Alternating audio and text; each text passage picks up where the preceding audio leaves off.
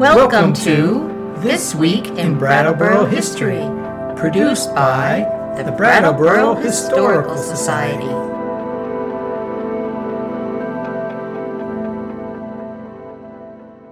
Mostly no one much cared if they exhumed what was left of Ulric Rolin's body, except the life insurance companies and possibly his family. His disappearance after auditors found his place of employment short of thousands of dollars was pretty much old news, and leaving his family 5 months earlier didn't endear him to anyone. But in his youth, life was good for Ulric. Growing up in Brattleboro felt safe and familiar, so he stuck around after high school. Good with numbers and money, Ulric gravitated toward the banking industry and secured a job at Brattleboro Trust Company in about 1919. With good pay, he often traveled too.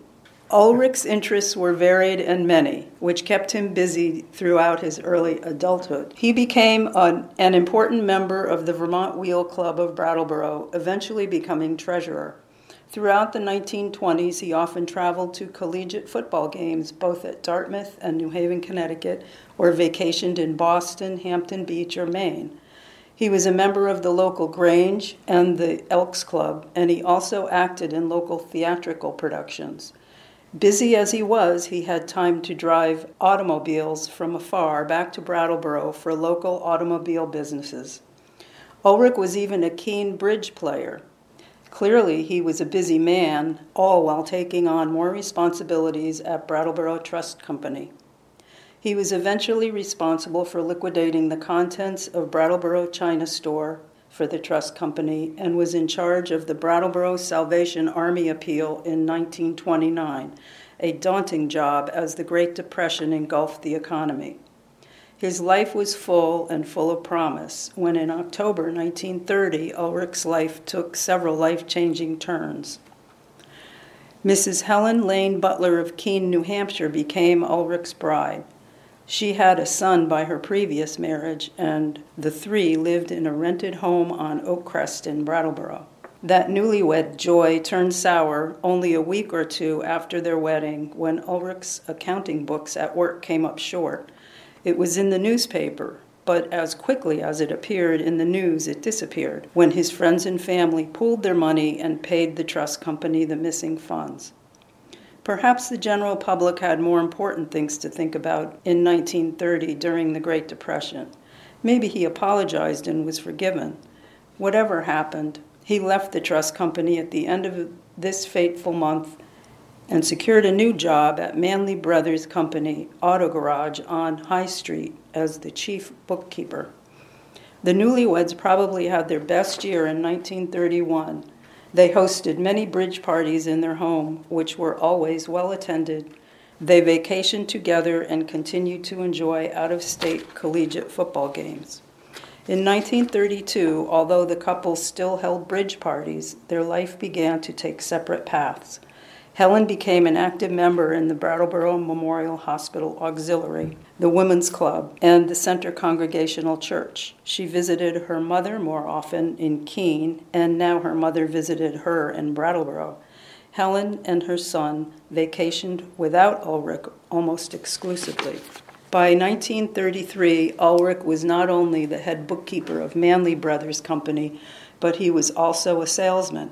He had been with the company for 3 years when, much to Ulric's dismay, the company's financial records were audited. During the audit, a nervous Ulric excused himself from the proceedings and feigned a trip to the bank, supposedly to make a $40 deposit. Instead, he went home and told his wife he had unexpected business in New York City. He left his home and vanished from Brattleboro. As auditors found, there was about $12,000 missing. That's $278,000 in 2023 dollars from the Manley Brother accounts. A search for Ulric only turned up the Hudson sedan he had been driving, which was recovered in Bennington. Rumors abounded. Many people claimed to see him locally, and others were sure he was in Canada. But as the weather warmed that year, his disappearance faded from the news and people just got on with enjoying their summer. until Labor Day, September 4th, 1933. A grisly discovery was made at the mouth of the West River near the Three Bridges, a decaying human body. It was impossible to identify initially, but pieces of the puzzle came together just before the body was buried. Ulric's brother Arthur found a coat and hat on the hedge behind their parents' Putney Road house. Most of the clothing on the previously unidentified body had been burned prior to the expected burial, but pieces of the pants he had been wearing were still at the scene of the river, and that fabric matched the coat behind the Rolin home. The one Dunham shoe that had not yet been burned was confirmed by his brother to be Ulric's.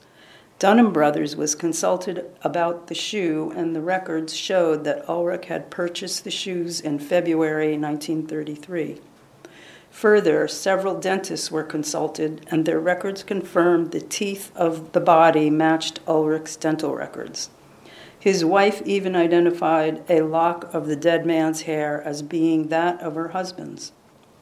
With a sufficient identification made, burial commenced at Morningside Cemetery on September 9th. His wife and her son left town permanently and moved back to Keene to live with her mother. Once again, life in Brattleboro began to return to normal until November of that year. Even though the body was determined to be that of Ulric, the insurance companies, which held life policies on Ulric, would not disperse the money. They had questions. Their investigations revealed that he had been living in a boarding house in Detroit under an assumed name and working at a car dealer for the summer. It was also discovered that he had been in Detroit on the morning of August 29th and received a phone call. How could he have made it back to Brattleboro, drowned, and his body found so decayed that it had to be identified by dental records, all within a week? Was there foul play? Poisoning? And was he dead when he entered the water? The insurance company demanded his body be exhumed to do further testing. By now, many people were growing weary of the Ulric Rolin saga, but again, rumors started. Perhaps a guilty person might dig up and dispose of the body before further tests could be run. The police even patrolled Morningside Cemetery in case such an event occurred. After all the permits were granted, Ulric's body was dug up on November 15th in the early morning hours so as not to draw a crowd.